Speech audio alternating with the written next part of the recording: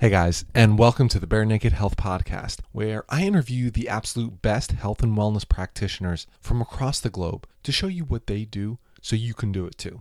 This is because, like you, I did not always feel that health was easy. I had tried different diets, exercise plans, but often felt misled by an industry that really thrives on you not getting healthy and always spending money on the next new thing. Because of this, I'm getting bare naked on health and pulling back the curtain to show you that being truly healthy is simple.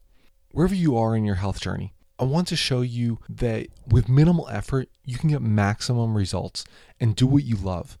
Play with your kids, go for a hike, and crush it in your business, all while feeling great. To give a kickstart, I encourage you to go over to barenakedhealthpodcast.com to access my calendar and schedule a 15-minute call so we can discuss what is your biggest struggle when it comes to maintaining your health. Remember that I'm a holistic lifestyle coach and that the show is really sponsored by you guys. Each of you that works with me that I am able to take on as a client helps me to be able to keep putting out these podcasts for free. So I just want to thank you, each of you, for your love and support.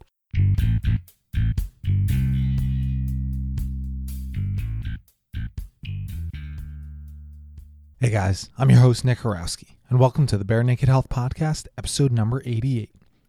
In today's episode, I interview international strongman star Dane Wallace.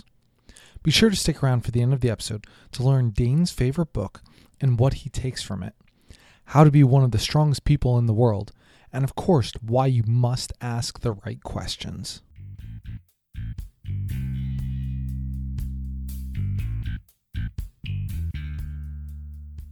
Alrighty guys, another episode of the Bare Naked Health Podcast, and on the line today I have Dane Wallace. Dane, first question I ask everybody who comes on the show is, tell us about your health journey in 10 sentences or less. 10 sentences or less. Well, I'm known to talk a bit, Nick. Hey, go for it. That's what it's all about. Honestly, I went to, this would go way back to when I was a kid probably, and I was the chubby kid. So one day I was just like, Mom, I'm being teased at school. Now how can I not be teased at school? What do I do? So just started looking at my food, and then I started doing, push-ups and sit-ups every night. And this was when I was 12 years old. Started running at the track. My mom would wake up at, 6 a.m. and go running with me every morning, and she wasn't involved in fitness at all. So it just kind of started there, and I went into kinesiology in undergrad and really learned a lot more about the human body, and everything just kind of snowballed from there. So, besides that maybe start at 12 years old, what have been some of the other big highlights or big changes that you've made coming up until present day? Well, what's really interesting is that I never went to the gym before I was 21. And here I am at 33, and I'm one of the strongest guys in the world at my weight. So it's never too late, to get started on your journey. Going to the gym was never a thing that I thought I'd be interested in. I played, tennis and golf and soccer and, all these non-contact sports growing up, and wasn't really into strength until, you meet a few guys in university who lift weights and say, hey man, you should do that. And you just start opening your mind a little bit, saying, yeah, I'll try something new. And who knows what it'll end up. So, it's just the friends that I made in undergrad, and it just started with, let's go from being a 130-pound guy and see if I can pack a little bit of muscle on my body. And then it was like, well, you guys compete in strongman. Maybe that looks like fun. Maybe I'll start playing with that. And yeah, so it's just, I've made a lot of great friends along the way who have impacted me in the ways that I've developed into the person who I am now. So, any specific mentors or coaches along the way that you want to even just share about, like what they really were able to do for you? Well, I guess my buddy Jordan Foley, he's now the strength and conditioning coach for the football team at the Guelph University here in Ontario, up in Canada. He was definitely the guy who kind of got me into lifting serious weights in terms of being heavy, and I learned a lot from him in terms of my strength background. And it's funny because growing up, I never really had a huge hero or a huge mentor. That wasn't really it. I was always kind of encouraged to blaze my own trail and, do my own thing. And so I've never really been into the whole, man worship or mentor or any of that kind of stuff. So I honestly wouldn't say that there's any one person who's really had a massive influence on who I am. I like to take an objective look at what different people say and say, okay, how does that apply directly to me? Is that something that fits within my context of who I am and what I'm trying to accomplish? And that's the kind of approach that I take with both myself and with a lot of my clients. It's really to get them to focus on that, which is, there's a lot of information out there, and there's a lot of people who are, good people, great people, smart people. But is what they're talking about really applicable to you and where you're trying to go? So you said a couple things in there that I want to touch on for sure. But one of the things, like you said, when you're working with clients, and I'm curious about, you said, and this is something that I found with some of your stuff, is you don't get the right answer without asking the right question. What does that really mean for you? Well, it's just funny because as a nutrition coach, I have a lot of people who reach out to me, a lot of strangers reach out to me online, whether it's to work with me or just to ask me questions about, what do you think about X, Y, Z? And, I can always say, well, in a bubble, in a vacuum, this is fantastic advice. Like, this is scientifically correct, or, this has been proven to work for X, Y, Z. But with that being said, who are you? Like, where do you come from? What are your genetics? What, how do you live your life? How have you lived your life? What are your goals you want to accomplish? Where are you now? And then you can start saying, it's just getting people to think about things in a different way that they've never thought about it before. A lot of us think, okay, I want to lose 10 pounds. And I've heard that X diet worked for my friend Susan. So now I'm going to ask Susan, where'd you get that? And how do you do it? And then I'm going to take her word for it and just go with it and run with it and see if it works for me. And then most people will do that. And then if it works and it's awesome. It's the best thing ever. And I'm going to tell everyone. If it didn't, oh, well, that doesn't work. I don't know what Susan was talking about. That's crazy. Right? So it's really just getting people to, think about things in a little bit different way. So when they come to me with questions, I go back to them with questions. It's not necessarily just explaining, what they want to hear. It's saying, okay, yes, here's the answer, but also, what about X, Y, Z? Have you considered this, this, and this? And then that gets the wheels turning in their head that they can look at that question now and say, oh, okay, I never really thought about, these factors that influence me that may not have affected the other people, So it's just trying to, everyone lives in their own reality to a certain degree. We're in the same world, but based on our own experiences, we all have different viewpoints on different things. So it's just, I like to take what people give me and then see where their head is at, and then try and ask them questions that will get them to think a little bit more objectively about it instead of more concretely. No, and I think that's a perfect way to put it, because, okay, being a nutrition coach, I'm sure there's no possible way that you can tell you could come up with one thing that's just going to work for absolutely everybody. Like, it's not going to happen. Yeah. Unfortunately, that's not always recognized by everybody. But okay, so here I'm curious about this, because we're talking about the strongman, and I love training for strongman, doing the same stuff. And now you're a 175-pound strongman, so you're definitely in the lighter classes. Like, how does your nutrition, and I'm not necessarily asking like, okay, what exactly do you eat, but what are the principles really that you'll abide by? And I want everybody to know this is under the context that, hey, you're probably training very heavy, very hard, day in, day out, and it's going to really have an impact on the types of foods and how much everything that you're eating. Yeah, and it actually kind of depends on where I'm at in my training cycle. Yeah, absolutely. What are my goals coming up? So if we kind of go back to earlier this year, I was actually recovering from a knee injury. And so I was at a point where I was kind of just eating for maintenance. I wasn't necessarily trying to get like a lot bigger. I just wanted to make sure I was eating enough to just support my workouts and get healthy. And so I really wasn't concerned with how many calories I was taking in or a specific macronutrient split. My entire purpose was just, I want to eat to make sure I have the nutrients that are going to support my health and recovery. And I knew that, I had an idea, I've done this for a long time now. So I have a very good idea of, based on how much volume of food I eat, where I have a nice window of a range to maintain my current body weight, right? So I just know, prioritize protein, veggies at meals, eat more carbs around my workouts, more carbohydrates on days I work out, less when I don't. and that kind of stuff. And now if we fast forward, now I have to gain weight this off season. So now I'm very much like, I know how many calories I need to take in, and it's a job to get in the amount of food I have to get in right now. And I have very specific like targets that I need to hit every day.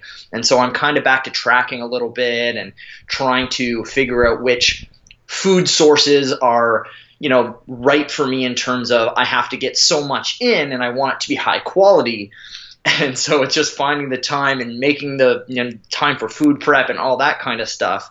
So again, it's very contextualized, but the principle of it is always, I want to make sure first I get the nutrients that my body needs, because if I'm not healthy and not supporting my basal metabolic functions and all that, then the rest is a moot point.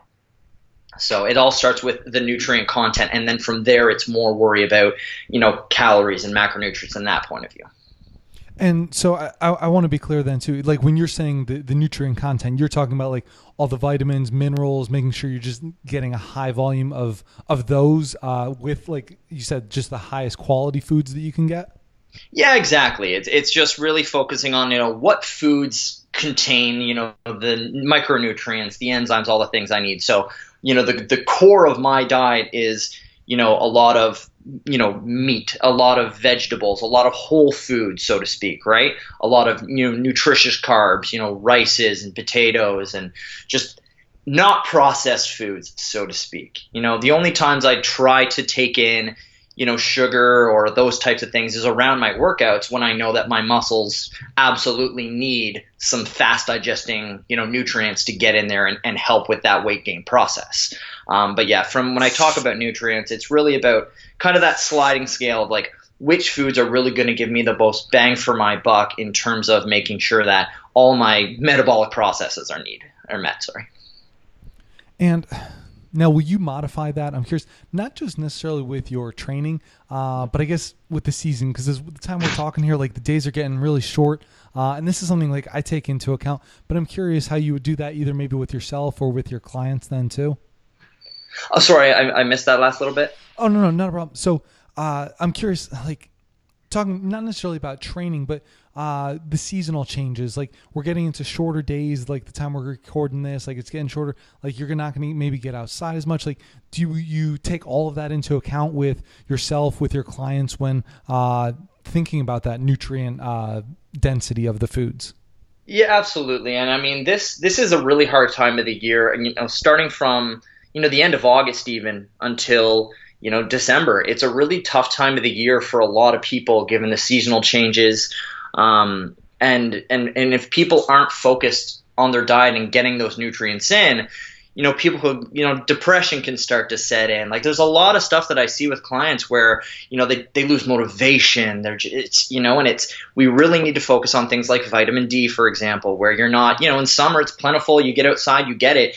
When, if you live in the northern hemisphere, I mean, here in Canada, between like October and April, you don't get vitamin D. I drink a lot of milk. I eat a lot of foods that, eggs, the yolk that has vitamin D in it. And I know that's not nearly enough. We need the sun to get vitamin D.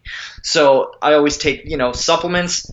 Supplements, you have to remember, are to supplement a healthy diet when you need them. They're not to say, just I'm going to put this in because I just don't do that. It's like, no, let's get what we can get from Whole Foods and then we'll supplement.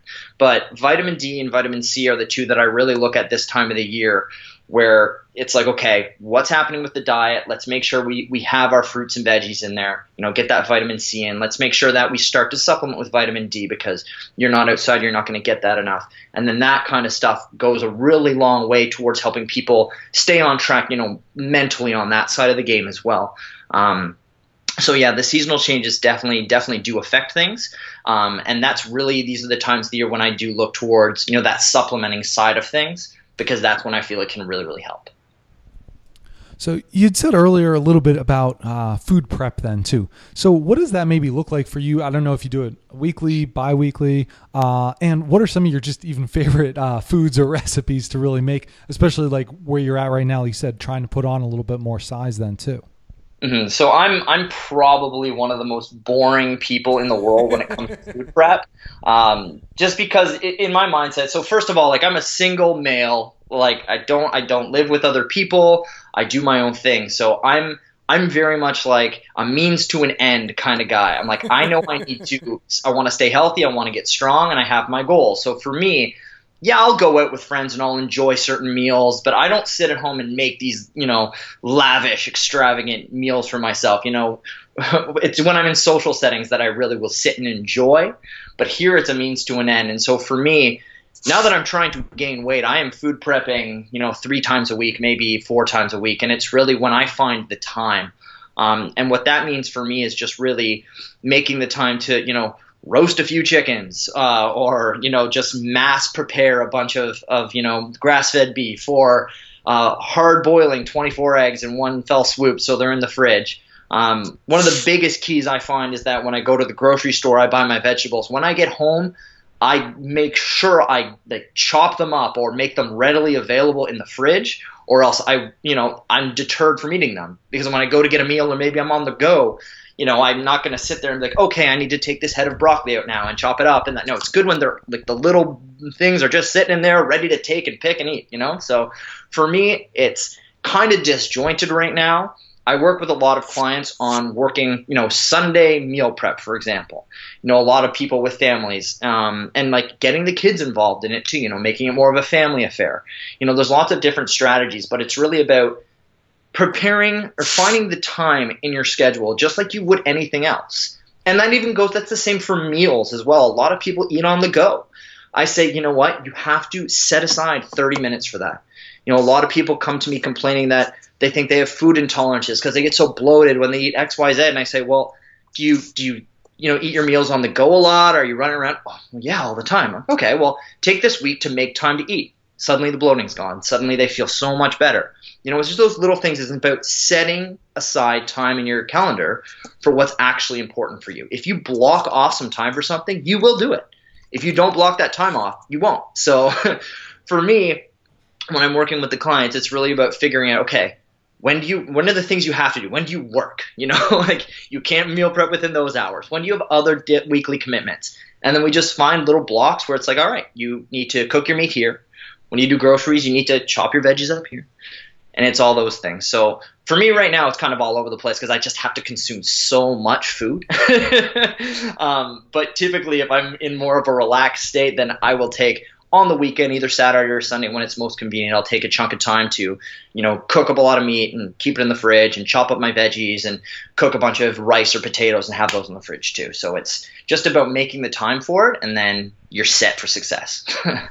And I couldn't agree more. If it's something that's important to you, you make the time. If you don't really care about what you're putting into your body, then don't listen to our conversation right now, because it's not going to be like flip of a switch. I mean, like you said, you may not be doing extravagant meals, but I'm sure everything still tastes pretty damn good. Like, it's not that you have to put in an extra hour, an extra 2 hours. Like, no, it still is going to take some time, but you just do that. You can make everything simple, do it in bulk, and you can be pretty set for a few days at least, if not more.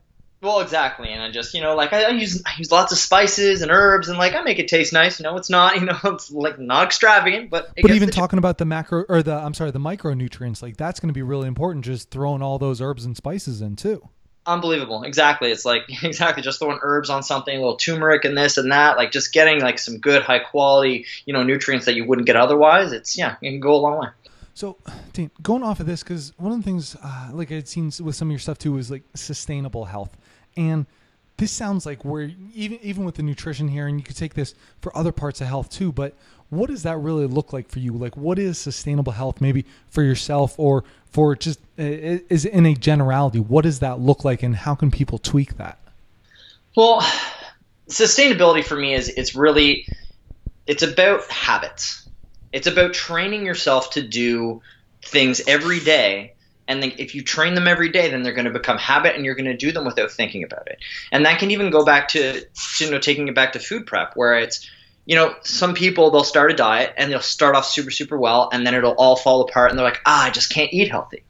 And then if you talk to them and you go back to their week, and then you realize that maybe it's like, everything's a domino effect from our behaviors and our habits. And so if food prep falls off the table, then yeah, your eating habits and the nutrient quality of everything's probably going to fall off, because you're going to eat out more and you're going to make decisions that you wouldn't have made otherwise. And so if you take it back a little bit and work on the habit of making time for your meal prep and all that.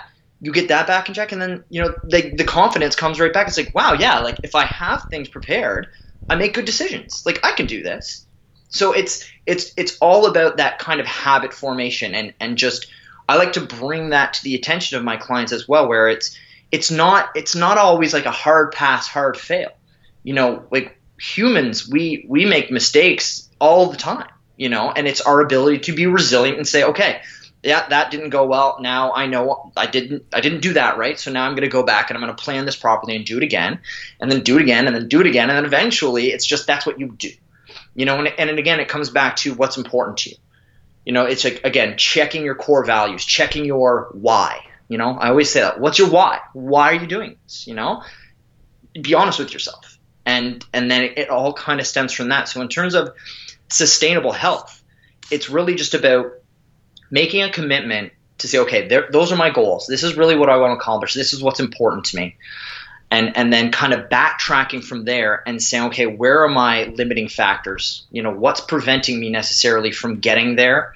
And then working on, daily, setting reminders for yourself in your calendar every day to say, I need to food prep, or maybe it's to drink water, make drink more water, set an alarm every hour on the hour. All right, I need to drink water. It's those little things of just hammering home those habits so that it's natural to do what you want to accomplish. So when you're talking about it in there, I'm curious then, what is your why right now for really all that you're setting out to accomplish? There's different things. Like I have my own personal goals, like just little things that make me tick, like, winning worlds. I want to be the strongest man in the world in my weight class. Like that's just me. That's a personal goal. That's something that it drives me. That's my why in terms of like, why am I making sure I get my sleep? Why am I making sure I do my food prep? Why am I making sure I eat right? Why am I doing all these things? It's because I really want to accomplish that. It keeps me driven. It keeps me organized. It sets the structure for everything else I have in life. And I'm well aware that, I can train for a year and go to that competition and win. And then, okay, now what? That's a good point though. It really is. Yeah. It's really completely meaningless, fleeting goal, but it's something that gives my life structure and keeps me on track for kind of everything else I want to accomplish. Oh, sorry about that.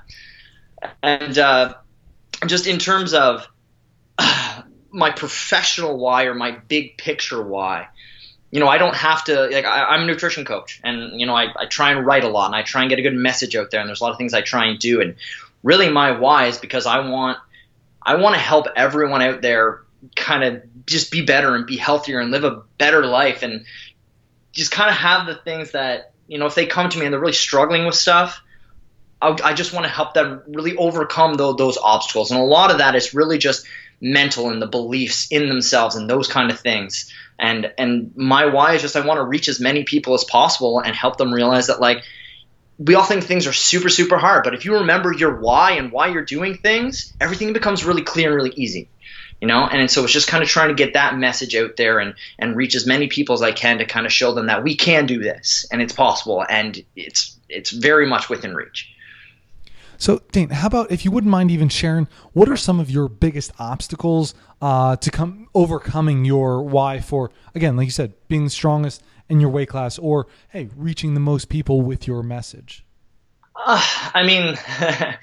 In terms of my personal why and like becoming the strongest man, that's right now. It's funny because I had an osteopath appointment yesterday to kind of tune my body up and that kind of stuff, and it's a tightrope. At this point, I'm kind of at my genetic potential in terms of strength. I've just recovered from a big knee injury, and I've repaired or rebuilt a lot of my movement patterns. I move a lot better now. I feel a lot better. I'm not getting hurt as much, but I had a knee problem, and then the knee problem became a hip problem. Now the hip problem became a T-spine problem, now a shoulder problem, now an elbow problem. It's kind of gone up the chain. And so now it's just a matter of kind of trying to get in all the training I need to get in, along with all the soft tissue and mobility work, and do as much strength as possible without going too far overboard and hurting my body, and then kind of having to take 2 steps back after 1 step forward. So it's my battle right now is just really finding that balance and continuing to work on all the little things that are going to keep my body heading the right direction, so I don't have any big setbacks anymore. That's that's the big thing for me. It's just that I know if I do the right things, I'm 100% going to win. Like it is what it is there. It's just, I have to make sure I keep my body healthy and going the right direction. So that's the big thing there, is just, walking that tightrope for me personally.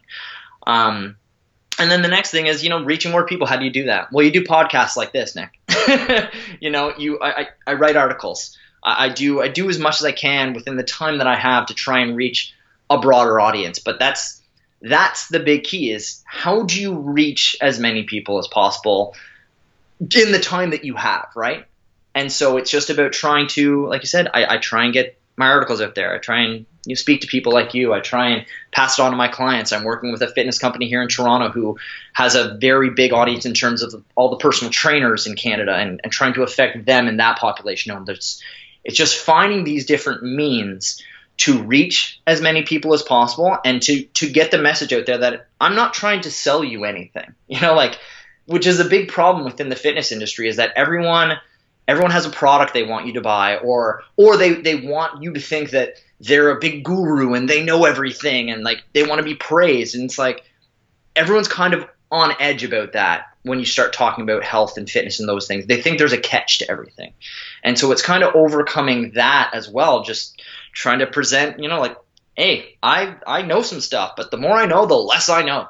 The world is dynamic. There's always new research coming out. There's always new content coming out for people. And so it's overcoming that look that people take. They want the best diet. They want the answer now. They want results now. And it's like, okay, I'm not a demigod. Like I can't just right now snap my fingers and make you lose 10 pounds. I can't just transport you to your goals. But it's breaking down these kind of barriers and just having people believe that, even if I don't have the answers now, hey man, I'm going to help you find those answers for you and for what you want. And so there's a lot of, I find, obstacles within the health and fitness industry. And it's, those are hard to overcome. Well, getting on to even a little bit of your writing, are there any favorite articles you've written, or even just maybe most impactful ones that you think you've shared with everybody? Oh, goodness. Great question. I've written a lot of articles. I'm honestly, I don't think I can pick one off the top of my head right now. About maybe anything that you're working on that you're really excited to share with everybody? Well, right now I know I'm working on some stuff that it's basically trying to break down for people how metabolism actually works. Which is, it's complicated and hard to explain, but a lot of people now are all about, let's just cut out all the carbs and do a lot of high intensity, and then like we're obviously going to lose weight because it's just math, right?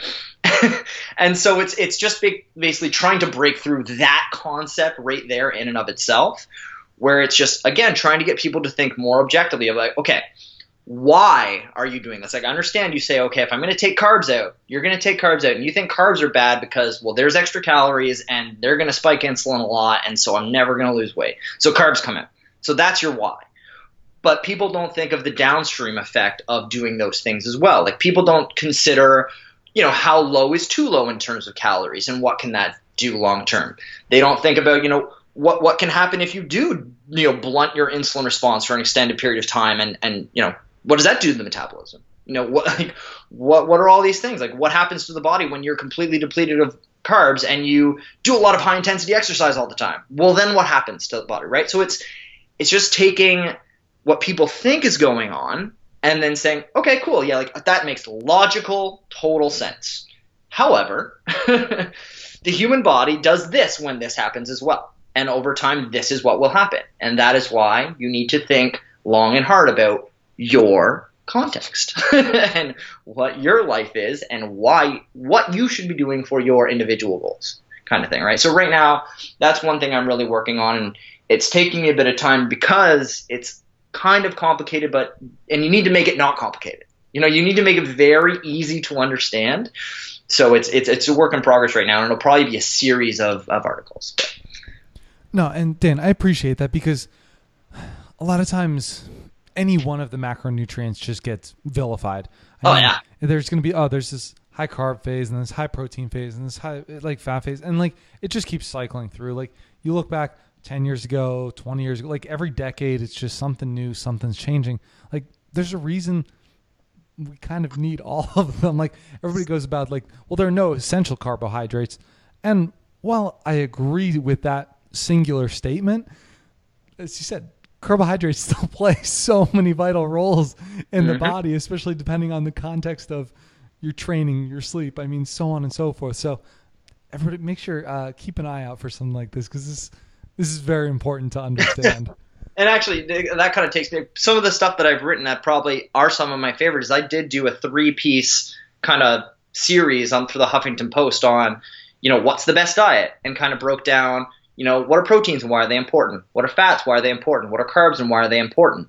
And just to kind of take, okay, you want to go low carb, cool, but this is what's going to happen. And these are high carb, okay, well, we'll take those out and this is what's going to happen. And kind of just, that was a big kind of jumping off point for just, like, they were just objective articles, just saying, okay, objectively, this is what this does. And if you go this route, this is what could happen. And really, who are you? What's your context? That's how you find your best diet. I can't just say, hey, everyone, go low carb. It's going to be great. That's all. That's just not true. Like, it's not going to work out. So those articles were definitely a series that's definitely one of my favorites, and I think had a lot of value for people. And it's funny that I have in the past, absolutely, and I said people make mistakes, and you got to own them up, man. I've definitely said that in the past, where it's like, well, there are no essential carbs, so you might as well just, you don't need carbs to live, which is technically true. Right.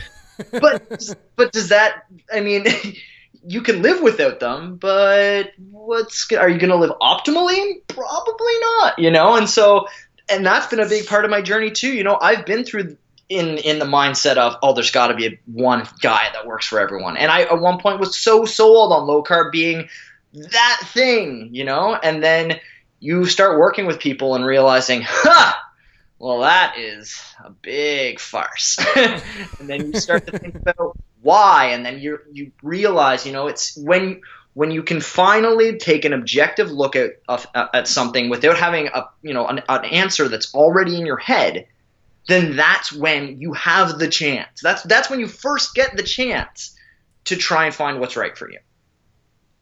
Dane, there's a lot that we've been talking about here, and I'm curious about certain maybe daily routines that you might have, because you seem to be very open to things, which is awesome, but yet you're very set at the same time. Like, you have like this true understanding, like, for yourself, for what you're doing, like, hey, on that right path. Like, I'm curious if you use maybe like any mindfulness, meditation techniques, or also how do you get your mind right around all the heavy lifting that you do then too?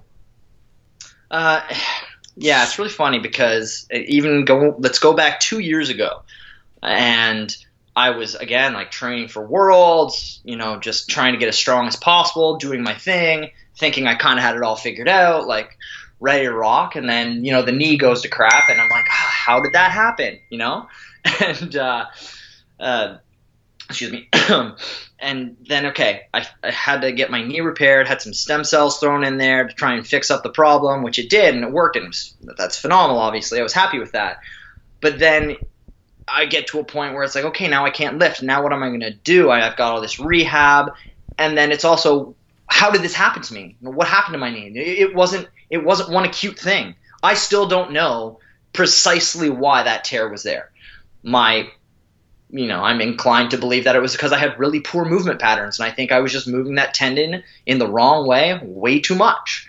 So I had to start doing some stuff that was going to repair, that issue. So I employed a movement coach to start working with me, and I started doing a lot of like body weight, ground-based movements, a lot of closed chain movements. So what we do in the gym is all open chain. Your feet are on the ground, for example, and your hands are on a barbell. You're putting it into the air. That's an open chain movement. A closed chain movement is when you have like feet and hands on the ground. You're grounded. That's a closed chain movement, and it allows for different, to mobilize and stabilize different joints through different range of motions that you can't with the use of a barbell, for example. And so I started doing a lot of animal flow. I don't know if you've heard of it. Yeah, actually, somebody I just had on the show was talking about how they've been implementing a lot of animal flow work into their just daily training, just movement patterns as well. Yeah, exactly. And And this is not to say that, again, it's not to say that Animal Flow was like the be all end all in terms of closed chain movement. There's a lot of different practices out there where you can get this kind of effect. That's just the modality that I was introduced to and am now very much into.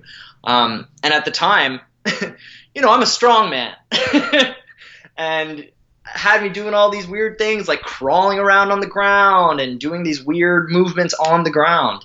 And I can't even express how much that Animal Flow itself has helped my overall health and quality of movements, and has positioned me to, I think it's raised the baseline, the ceiling of strength that I had, because I now have different stability and mobility throughout my body that I didn't have before. So I really think that it's helped me there, and now I'm starting to elicit that strength now that I'm getting stronger, now that my movement patterns are better. So this is just kind of a roundabout way of saying, I thought I had it all figured. I thought I had my thing. Now I do Animal Flow every day. A lot of times when I wake up, I get out of bed and get right on the ground and just, get into a crab position, just open up my shoulders, kind of do a body scan just to see, okay, what's tight today? Like, how did I sleep? What's going on? And it just kind of, gets my body moving, gets my blood flowing, gets me, when you wake up, the worst thing you can do is just kind of lay in bed, hit the snooze button, read your phone.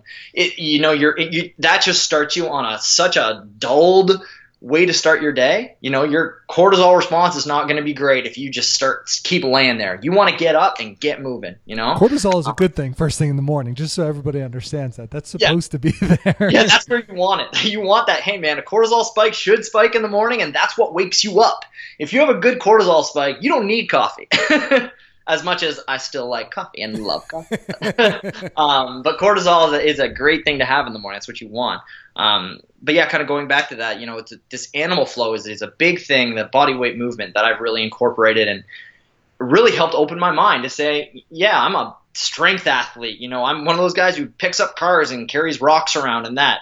And yet at warm-ups now at these strongman competitions, I'm the guy who's like on the ground doing these like spins and like little flips and all this kind of stuff, trying to get my body moving the right way. And people are like, what the hell is this? And then I go and smash everyone. And they're like, what? What? This guy? So it's just, again, keep an open mind. What can help? Don't be afraid to look silly doing something. If that's what helps you, do it. It's like the proof will be in the pudding. So that's one big thing. Like every day that keeps me on track, just knowing I have that Animal Flow in my back pocket anytime I'm feeling tight or tense or whatever, just getting on the ground and kind of getting in touch with my body and going from there. I'm not much for meditation and mindfulness and those things. Those are not things I have really gotten into, so to speak. But at the same time, I know how to find my Zen place, when I need to lift weights. Like I know how to focus myself. And that's just through years of practice and repetition and, understanding that there are different levels of arousal, and you can easily be overhyped for a lift, and that will cause you to miss that lift. You have to be in a perfect range of arousal to actually be able to do what you want to do properly. And it takes time. And, like I said, I wouldn't say I meditate, but at the same time, I do know if you give me a minute, I know how to get into my place where I can lift a heavy weight. Yeah, and that's, I think, a very underrated aspect of mindfulness, if you will, because if you, like you said, are either under or over amped or whatever the word is for anybody, I guess, like you're screwed under a bone crushing weight. Like it is going to crush you flat out. So you have to be able to be laser like with that focus. Like there are a few things that can really zero somebody in like a very heavy weight does. And I think that's what I'm a big fan of, just moving meditations, because they allow you just to be present. Your breath is fully there and you are just all in on what you're about to partake in. Yeah, absolutely. So going back to even some of, like you said, you change your movement patterns, you learn some of that. What were some of the things that you gave your body, maybe whether it's nutrients or otherwise, to really allow it to heal? I know you talked on like the stem cells a little bit, but are there any other things that really came into play for you? What's really actually quite funny is when I went, so the procedure that I had done was done at a private clinic here in Toronto. And what they had to do was they had to tap into my iliac crest, into my pelvis there, to extract bone marrow, which is where the stem cells are, and then inject that into my knee. And so this is a process that they pick that little part of your bone because it's nice and flat, and it's generally pretty easy to get through. It's like usually a pretty thin area. And so this is a procedure where they usually they take this little screw and they just turn it, and it will go into your bone.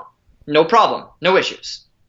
So with me though, they got it in place and they're like, okay, this is pretty tough. So then they had to put a little nail in and start tapping on the nail to kind of get in deeper, which they proceeded to do for 20 minutes because my bone was so thick.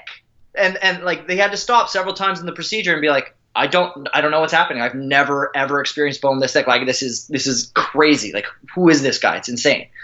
And so I attribute that to, again, I supplement a lot with vitamin D. I get my sun. I eat vitamin D rich foods and other foods, like get my calcium from leafy greens and those sources. And so to me, like my bone density is out of control good. But also the heavy loads that you're putting yourself under too. Heavy loads, right? So through resistance training and then through, again, giving my body the proper nutrients to recover from that, the proof was just in the pudding when I had this procedure. Like he was like, honestly, that was like an inch thicker than it should have been, he said. So for me, I know that was just, it's telling me that I'm doing the right stuff. My bone density is fantastic. And so when I was recovering from everything, I was very, very diligent about making sure that, I was taking in, super compensating with vitamin D, vitamin C, the things that are going to help my bony tissues recover as much, making sure that I eat, citrus with my leafy greens to make sure my iron gets up, because I used to have an iron problem as well. So there's all these little pieces where, again, the first thing is, okay, nutrient density. Am I getting the nutrients that I need to support this healing? And then from there, it's, again, protein is probably the next thing I was super concerned about, making sure I had every day over 1 gram of protein per pound of body weight, just to make sure that my amino acid pool was constantly being turned over, trying to eat protein every 3 hours, doing all the right things for that. And then making sure that I had an appropriate amount of carbohydrates as well, because that's going to stimulate, the proper insulin response, the proper uptake of nutrients, all of that. So there's a lot of moving pieces, but it was always making sure, starting with that nutrient piece. How do I make sure I get those in, and then let's go from there. So I'm curious to hear what you say about this then too, because I have a feeling I know where you might go, but no, it's an important thing I think to touch on. You said like having some of the protein every 3 hours or so, and there's still this whole other intermittent fasting that's big right now, I guess, if you will. Would you mind sharing like what are your feelings on one versus another? What's also awesome is like another article that it's probably just going to be a blog post, and I really hope to get it up within the next week or so, is going to be on intermittent fasting. Oh, okay, great. And how angry I am about how the media is often reporting on intermittent fasting, because I'm seeing a lot of stuff coming out right now about how it's like this crazy great new thing that like you're gonna lose all this weight and it's so phenomenal. And I'm so sorry, but the way that media is coming out and like writing a lot of these articles is really basically just saying, hey, don't eat, you're gonna lose weight. Right. Which makes me so super angry, because there are a lot of people out there who have trouble with food already, and they already think that restricting is the answer, and it's what is already making them sicker. And now they're going to go and see something like this and say, well, science says I just shouldn't eat. And intermittent fasting can be absolutely fantastic if you have all the other stuff figured out. There's so many other blocks you have to have in place for it to be effective. It's so crazy, and none of that is being reported on. So intermittent fasting, we can touch that in a bit, but the literature is pretty clear at this point in regards to maximizing muscle protein synthesis.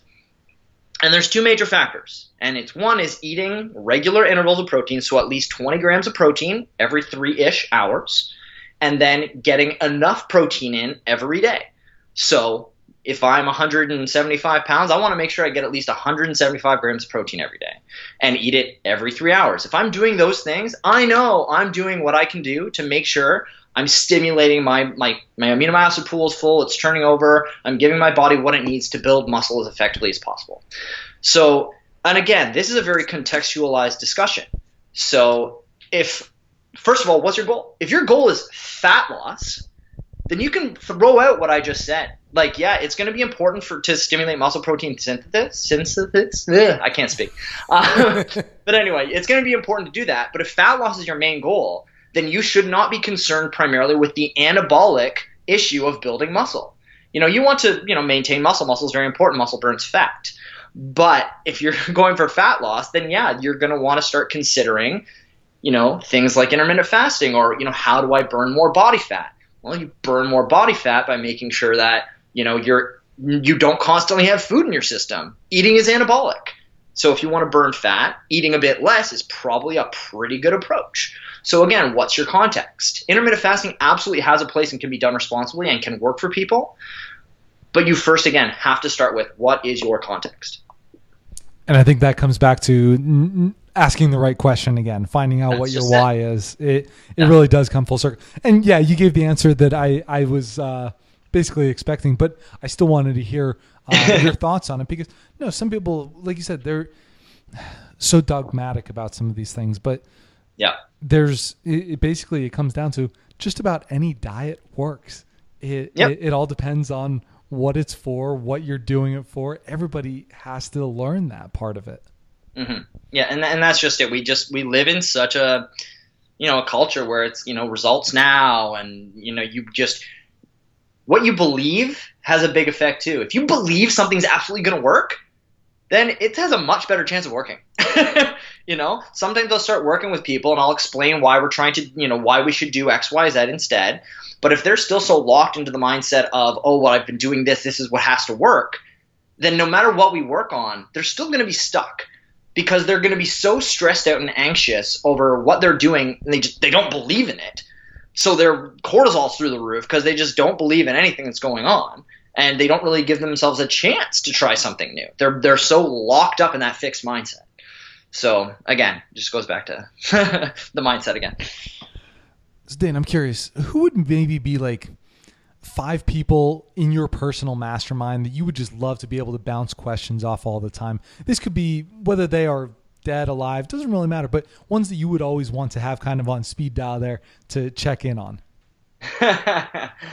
Oy, that's tough. I have a friend here in Toronto. Her name is Freya Spence, and I do have her. She's my movement coach, and she will always be number one on that speed dial because she gets it. She will say she'll always be able to take a step back and say, okay, let's consider X, Y, Z. So she would probably be number one on that speed dial. Man, there's been so many smart people throughout the years that I'm not sure where I would even start with that. I'd probably throw my grandfather in there, who I honestly never really got a chance to fully know. And that's probably why I would put him there because everyone always spoke so highly of him. And I never got to meet the man. And I just feel like I feel like he was the type of person who he would also be able to just contextualize everything and just kind of calm everything down and take a real objective look at things. And so I think that he would be a very, very interesting person to have on there too. And then I'd probably go way, way back and go like, I would probably, this is random as well, but Ayn Rand, I would probably want her there. And then I'd probably go way, way back and maybe go for some of the old philosophers. Just because I think they were probably some of the, the Socrates and those guys, just because I think that would be, it's like, wow, you're way smarter than me. I want to hear what you have to say. So I'm curious then, have you read Atlas Shrugged or any other work by Ayn Rand or Socrates or anybody? But of course, Ayn Rand, yes. Atlas Shrugged is, yeah. I mean, if there's a book that I think every single person should read, I always say Atlas Shrugged. Atlas Shrugged is always number one on my list. Really? So I'm curious. Yeah, what is it about Atlas Shrugged that has maybe just had such a profound impact on you? And people always ask that. They're like, "Why that book? Why what?" Because it's a massive book. First of all, like this isn't just a quick read for anybody. No, and that's the thing. And I explain that to people. I'm like, okay, so if you start reading this, like you really have to really commit yourself to the first like 200-300 pages of tiny baby print because it's a little slow, and then you won't be able to put it down over the next 1,000 pages. It's one of those kind of books, right? And so when going into that book, I really didn't know what I was getting into. That was actually the first Ayn Rand book I read.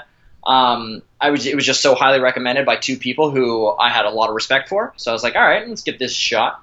And it was just one of those things. It actually changed the way that I, kind of thought about things. Like, it gave me a more objective, mindset.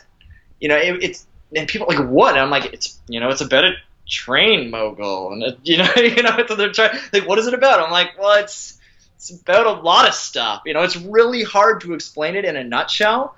And but what I got out of it was really just that it's all about mindset, right? It's all about mindset, and it's that you can be selfish and also be extremely selfless, and that you cannot be completely selfless without first being selfish and taking care of yourself. Because if you don't take care of yourself first, you are useless to everyone else. And I think that's the big message that I pulled from that randomly. But it's that you got to look after number one. And if you look after number one, you can help so many people. But you can't do that without looking after yourself first. And it's okay to have that selfishness, the virtue of selfishness. It's very important. So I think that's really what I took from that. I think that's such an underappreciated thing, if you will, where just that selfishness for people, because it's always, I got to do this, I got to do this, I got to do this. And people list off 10 different things. Not one of them is for themselves, though, unfortunately. Yeah. It's really tough because, and I'm looking at it from the aspect of health, which I do with a lot of things. But again, if you're trying to help other people with their health all the time, but neglecting your own, well, you're only going to be able to help them out for maybe a year, maybe 5 years. And then what? You're just going to be so broken down that you're no longer able to. Yeah. And that's the thing. And I find so many clients where they come to me to help improve their health and to lose weight and do those things, but they're so burnt out from their professional and or social lives that they don't even have the energy to commit to trying to like change their habits that are going to be good for their health. And so one of the big things that I find I'm always doing with clients is really helping them find counterbalance. Balance is an interesting word, but I always talk about counterbalance because we're always being taken out of balance. Balance is a thing that we are never within, and so we're always, there's too much work, or there's these social, or there's the kids, or there's all these other things that are, obligations you have that pull you out of center. And so I like to try and help people find the stuff that can pull them back into center. If you want to relate that to health and fitness, it's the central nervous system with the parasympathetic versus the sympathetic nervous system. And if that's out of whack, you're done. You're done. Fitness is two parts. It's the actual physical output, and then it's the recovery. And if you don't have both of those in sync, you're done. It doesn't matter which way they're out of sync. If you're too lazy, that's a problem. But if you're overdoing it, that's a problem. You have to keep that pendulum. You want to keep it as close to center as possible, as much as you can, because it's always trying to swing out one direction or another. That's life. That's what life does. And so it's finding those strategies that's going to keep that pendulum as close to the middle as possible, because sometimes you see it swing way out to the side, and sometimes when it swings way out to the side, people actually take even the wrong approach to that, where it's, you're so stressed out, I need to exercise more, I need to eat less, and it just makes it worse. And it's like, no. Bring it back in. Stop exercising. Eat more. Sleep. Let's relax. Let's bring it back to try and get some balance, And so I find that that's a real big part of what I do. It's not just telling, helping people figure out what they need to eat, but it's saying, okay, well, I see in your schedule, you got X, Y, Z. Like, okay, so on this day when you're planning to work out, take a nap instead. Because you're going to get so much more value from just relaxing than you are from trying to go in and do, a workout. So it's just trying to give people that look as well, where they think more is always better, and that is far from the truth. Unless it comes to maybe a nap or two or some extra sleep. Yeah, right? Yeah, it's hard. It's honestly hard to get too much sleep. And it really is, because your body's just going to wake up and regulate itself, but other than that, you're in control of most other things then. Exactly. So Dan, I'm curious, any other really good book recommendations, anything that you've read recently or just are currently reading? My articles, read them all. That's a great answer. Oh, and that's what's funny, Nick. Like I've really fallen out of my reading routine, just because now whenever I find the time, I'm just trying to write as much as I can. So what I'm reading is articles or research papers online and that kind of stuff to try and find the new research to share with people. If there's one book right now that kind of jumps off my head right now, it's The One Thing. Great book. Yeah, so I don't know if people have read that, and again, it's just to give people a little bit of perspective, right? And it will change if your mindset is kind of out of balance.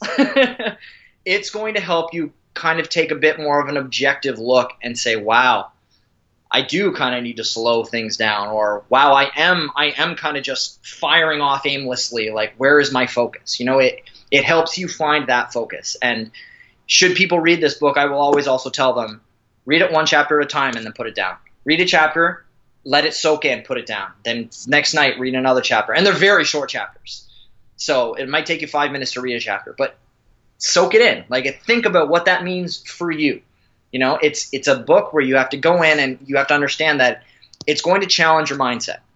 And so give it a chance. And if you get through it and you do it bit by bit and actually think about how that can apply to you, you're going to come out of reading that book with a lot of clarity, which is very nice.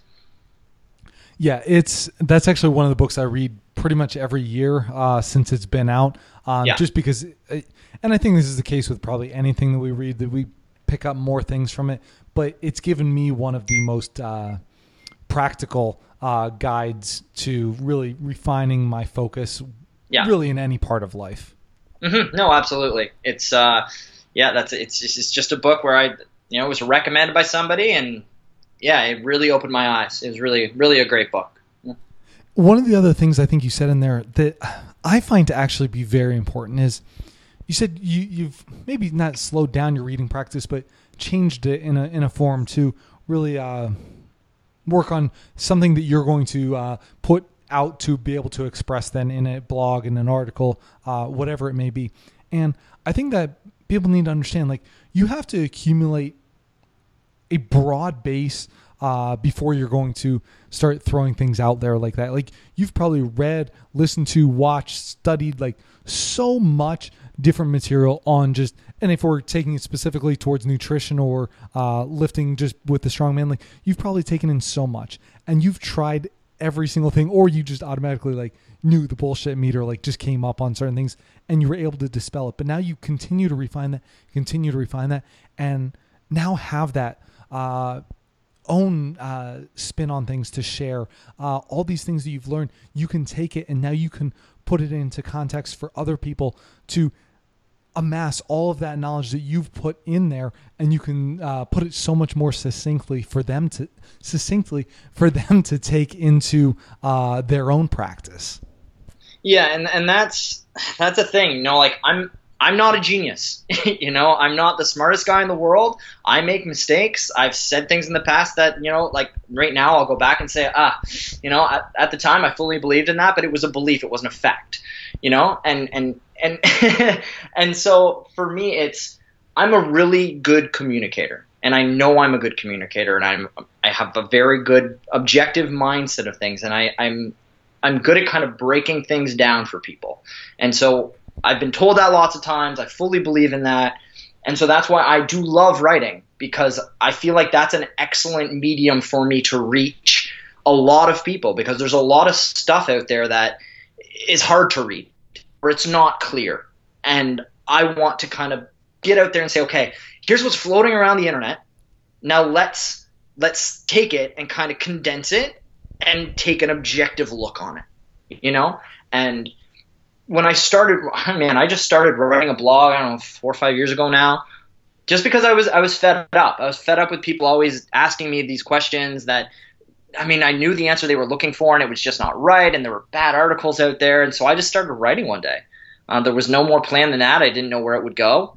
And it just, that it made me research more. It made me read more. It made me be better And then I realized, like, wow, I can help others be better. Like the information's there. It's just I can sift through it for people and kind of present it in a clearer fashion. And that's kind of what I tried to do. And it's what I still try and do today.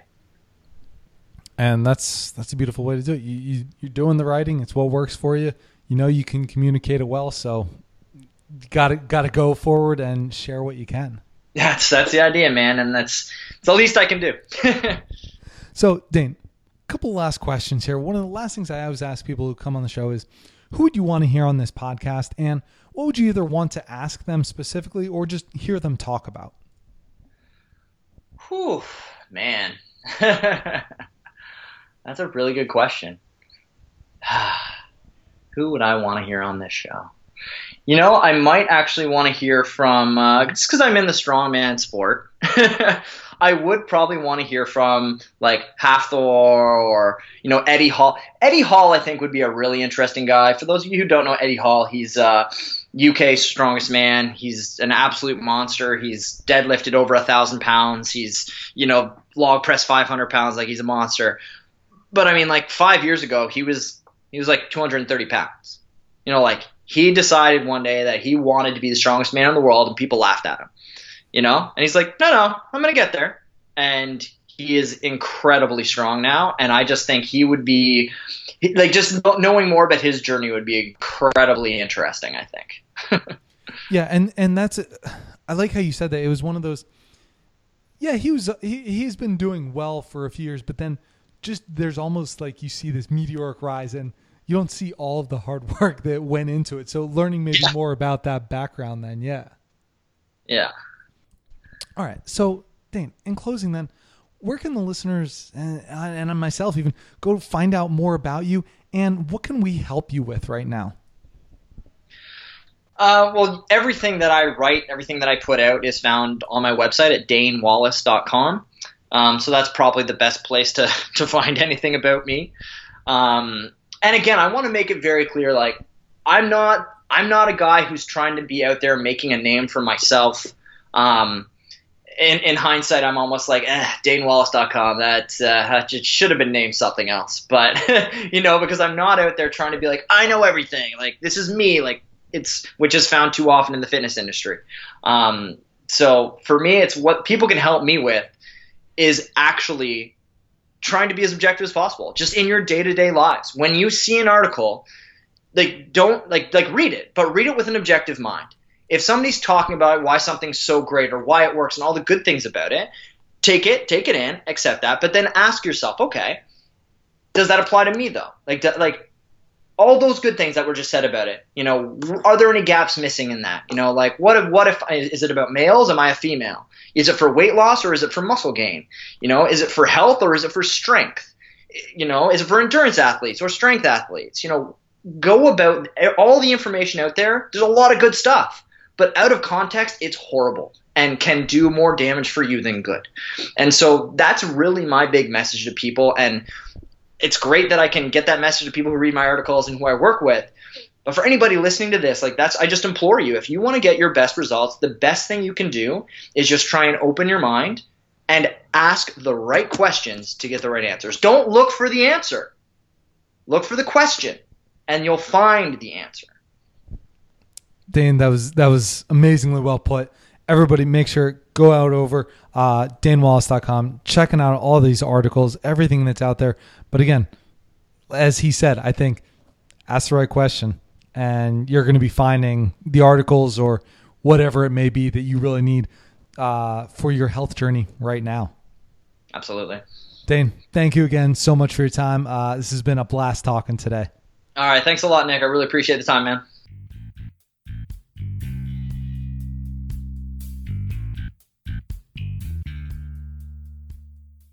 Thanks again for listening. And don't forget to head over to barenakedhealthpodcast.com to check out the show notes for today's episode. While you're there, go to my calendar and schedule a 15-minute call so we can discuss what is your biggest struggle when it comes to maintaining your health. Remember that I'm a holistic lifestyle coach and the show is sponsored by you guys. Each of you that I work with helps me to be able to put out podcasts like this for free. So thanks again for your love and support. Finally, if the show has helped you out in any way, please head over to iTunes to give the Bare Naked Health Podcast a positive comment and 5-star rating. This really goes a long way in getting the word out with how simple health can be and helping to share the podcast with others. So thank you.